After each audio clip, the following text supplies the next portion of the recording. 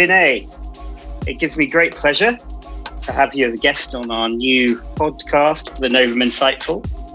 In this series, we're delving into all the weird and wonderful things in crypto, DeFi, NFT world. And you're certainly one of the people in this industry who's educated me.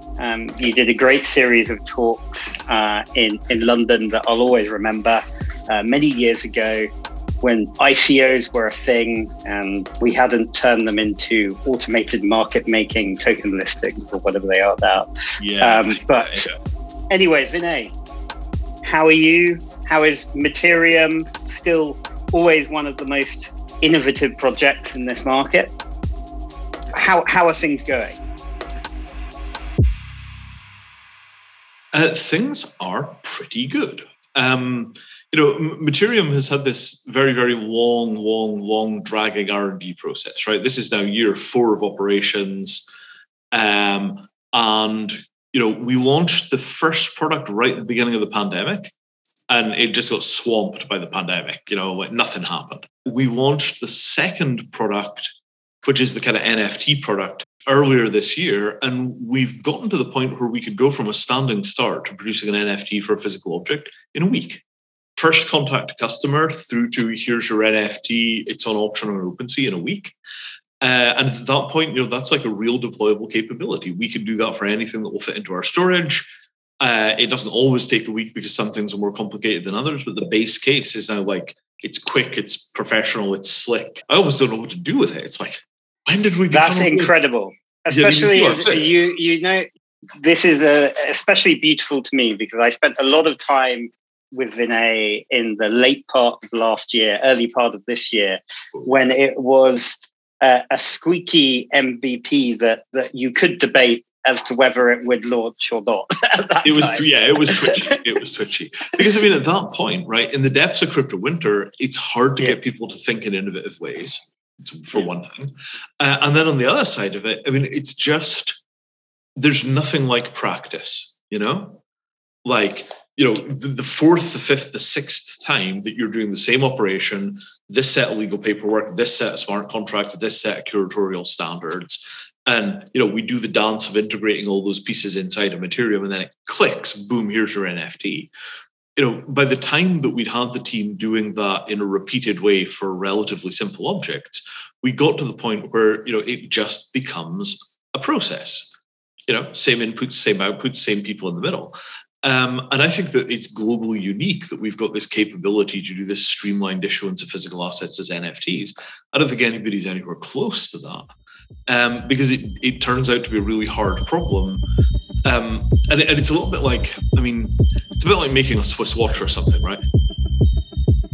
Each individual component is relatively simple, but it's the coordination of all the components that gives you the actual process. Amazing. So I was just on your website ahead of this interview, and I scrolled down to the bottom very happily, normal looking website, and I came across an Acheullian hand axe at the bottom, which I absolutely loved. I just thought, what a wonderful way of showcasing what you're doing. And you can buy it for a little bit more than 2 Ethereum. I have to admit, I was tempted to even try and do the process before doing this interview. I may well do it before this podcast goes live. But anyway, fantastic. So how does it work if I am the buyer of Acheullian hand axe NFT? What do I do? Do I actually own the hand axe? You actually own the hand axe. So we bought the hand axe from a reputable dealer. We validated that it was as described and that it is as legit as we know how to make it. And we take that bundle of documentation of that whole process and we put it into IPFS so it can't be edited and there's a permanent record of it, right? Then the physical hand axe goes into a secure insured storage facility in London. So they're an art storage facility and they can handle objects up to tens of millions of dollars of value without blinking. They do it all the time. And then we issue the NFT, which is basically a warehouse receipt that gives you the legal right to retrieve the hand axe from us. And as soon as you buy that NFT, you're the legal owner of the axe. Can I use the NFT to get hold of the handouts? You certainly can. So you basically return the NFT to Materium, who lock the NFT, so it isn't voided, because you might want to put the handouts back into the system, and then we instruct the art vault to ship you the acts. Simple as that. And this is the same arrangement with the gold bars in Singapore. So we have a similar setup in Singapore with our partners Loco, and Loco can handle anything up to a 400-ounce bar for 700K. So we could very soon see NFTs that were for either an individual 700-ounce bar or maybe even a fleet of 400-ounce bars. And every single bar has a unique number on it because these are allocated bars. And it's the same deal, right? You turn up in Singapore, they hand you the gold, or they ship it to you and you pay some taxes. Wow. Hats off to you, Vinay. I think I can tell if it's not going into too much detail, but I probably have done 30 meetings with Vinay, with different people. Yeah, absolutely. And some of the smartest investors in the planet and various different sort of advisory types. And I think every single one of them pretty much came out and went, this guy is clearly a genius, but they were all highly skeptical that the very process that you're describing that you're able to do right now would actually work, right? And it's airtight, right? In as much as the gaps in the process are covered by insurance. What happens if the warehouse burns down and the hand axe is destroyed by the heat? More of a risk for your Dali painting than for a hand axe, but what if that happens? Well, there's insurance for that. What happens if the Ethereum main chain goes down for some reason? There's some apocalyptic software event. Oh my God, the chain is down. Well, how do we figure that out? Well, you just walk in and you go to arbitration and you prove that you've got possession of the crypto key. What if you lose your key? What if your keys are stolen? There are failovers for all of these things. In the next 6 weeks, maybe, we're going to add political risk insurance as a warranty that is going to be powered by an outfit called UNN.finance. So UNN has this risk pooling method, right? You introduced us to UNN, and they have this risk pooling method, and they are perfectly comfortable setting up risk pools for things like what happens if the country that is holding your gold gets invaded. So, we're going to go from this relatively, pedestrian, one NFT, one hand axe, to one NFT, swarm of specialized insurance products, all of which are backed by DeFi, commercial lenders who will take the insured NFT and then lend you money against it. The whole thing is just going to plug physical assets right into the DeFi ecosystem. And we've got the physical asset part done. And right now we're working on the DeFi connectors. So I feel like I've played a small part in history in this way because the two of my favorite and still probably underrated projects in the crypto landscape are Materium and UNN, just because it really takes, we speak exactly the same language. They are fantastic partners for us because we all speak this language of risk.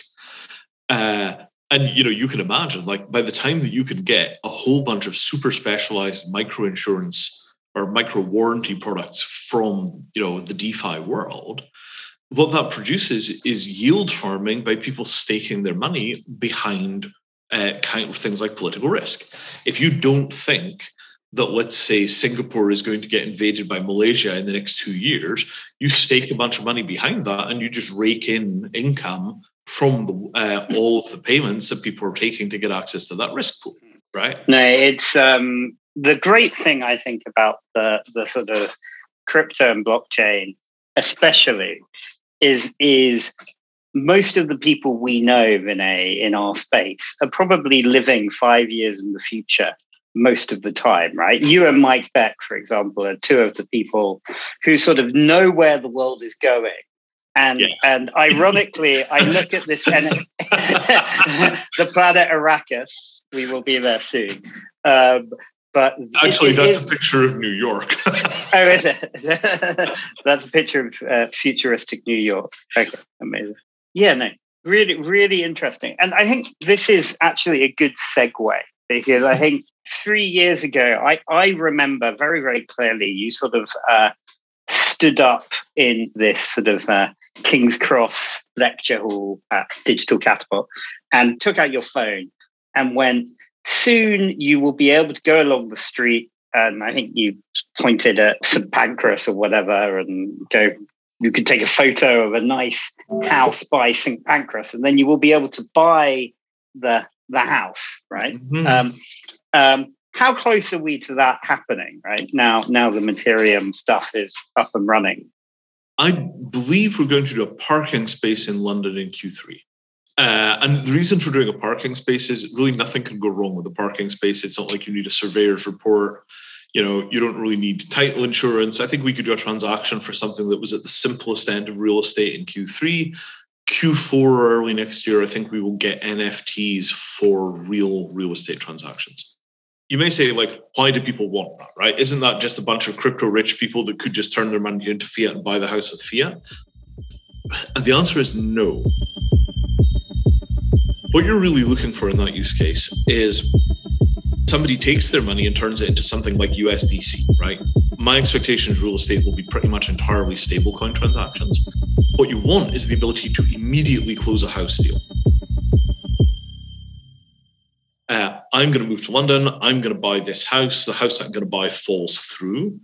I say, right, well, I've already got all my financing arranged. I'm going to buy a different house, but I need to be able to close the transaction in a week. And that ability to just literally browse through all the houses that are currently represented as NFTs, click the one that you like the look of, buy an option on it that will hold it open for 3 days while you confirm that everybody involved is comfortable with that property. Then you pull the trigger, make the crypto payment, and immediately receive the NFT that gives you the legal ownership of the house. That as a process inside of the whole world of real estate is the catcher mechanism, so that every time something goes wrong, you just get a hold of one of these NFTs as a way of immediately filling the gap that opens up in, say, a mortgage chain. It's, I need to close on a property in a week. What can you do for me? Incredible. And I mean, I say a week, right? The technical part of that is going to be literally the same as buying any other NFT. You could settle the thing in a minute. The assumption is that you're going to want to do things like escrow, where you can hold the thing in place using a smart contract while you verify that everybody on your side of the deal is comfortable with it. Does your wife think that this property is suitable? Well, I've got an option on it, and we now have a week to make our minds up. And if we confirm the transaction, we'll take the house. And you know Incredible. For 100% how long you have that option open for. Same thing for collateralized lending. I have the NFT. The only way of attaching a lien or something like that to the house is through the NFT. I walk the NFT over to somebody doing collateralized lending. They check what the place sold for 5 times before me, and they immediately lend in a day, in the same block, if they're going to be really aggressive about this. So, the objective here is not just to provide services to the crypto world. The objective here is to provide crypto services to the real world. Amazing. And what's your take on the whole NFT space? I mean, interestingly, also out of the UK, probably the closest project that I know to Materium seems to be Currency, right? Like, what's your take on that? I think it's a really cool idea. We have been having an internal discussion about whether we should do like a marketing campaign that just says Materium, currency as a service.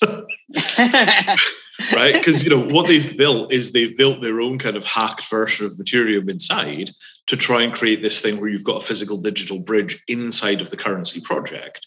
But they haven't really, looked at that as like, hey, you could do this for anything. Right? And let's unpack for listeners as well. So Currency effectively is a Damien Hirst project, one of the most successful NFT sales this year. He effectively has auctioned all these NFTs. They auctioned off 10,000 NFTs for £2,000, and all probably have gone up 5 to 10 to probably 100x in value. What I love about it is the game theory that they baked into it.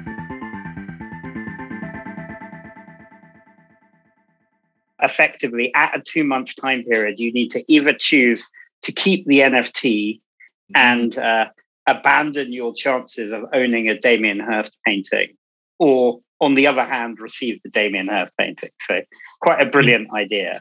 What we really ought to do is we ought to run a service for people that did the currency, whereby they can take physical delivery of the painting, then walk it over to us, we put it in the vault, and then we give them back an NFT of it. I think I know someone who's managed to get 3 of those, so he may be in touch with you if you. Well, that would be amazing because the point is that it's meant to be fungible. Hearst has created this illusion that it's a binary choice between the NFT and the physical thing. It's not. They're 2 phases of the same object. Right? The object is free in the world. There is no NFT. The object is locked in a vault. There is an NFT. Simple as that. That is brilliant. I love it. Let's do it, man. Let's do it. It will be amazing. Let's do it. I will. He's a trader, so he will love this. There we go. Yeah, what are we going to do? We're going to subvert the intention of Damien Hirst's entire project by issuing NFTs for copies of the currency stored in a vault. Perfect. That's exactly the kind of thing that we're allowing you for, Toby. Exactly. That's what one of my colleagues was teasing me the other day. It's like you're rapidly becoming a fixer for the rich and famous, which is not what I want to be known for on my gravestone. But it's sort of the thing about the rich is they have more money. Yeah, it's like, do you want to buy a house in Acapulco with Bitcoin? I can help you sort that out. Yeah. That's exactly the kind of transaction that you'd do as an NFT if it was available. So if somebody had already turned their house in Acapulco into an NFT, that client just comes along and buys the NFT. Yeah, that'll do. 2 swimming pools? Fine. Bing. Done. Right? Yeah. Imagine how the world looks if you have this friction-free environment because everything starts with luxury goods, right? Unfortunately, the world we're in, if you want to do innovation, you're going to wind up initially selling to either the very rich or the very poor, and the very poor do not have crypto wallets. The notion that we could build out this zero friction ecosystem where everything is carbon compensated and you've got offsets for all your transactions and, that entire thing. You build it for the ultra rich, you build it for the collectors, you build it for the art people. And then once all of that works, it's no longer the, house in Acapulco is an NFT, it's the 2-bedroom in Barnet.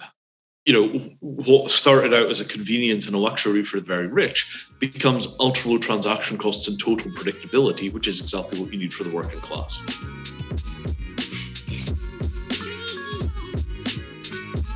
Vinay, it's been an incredible interview. Thank you very much. I think we could go on for another few hours, but we're trying to keep these short, sharp, and stimulating, so we can catch up with you in several months' time when no doubt the Materium project will have evolved even further and the NFT and crypto space will become even crazier. So. Leaps and bounds. Good to see you, mate. Really good seeing you.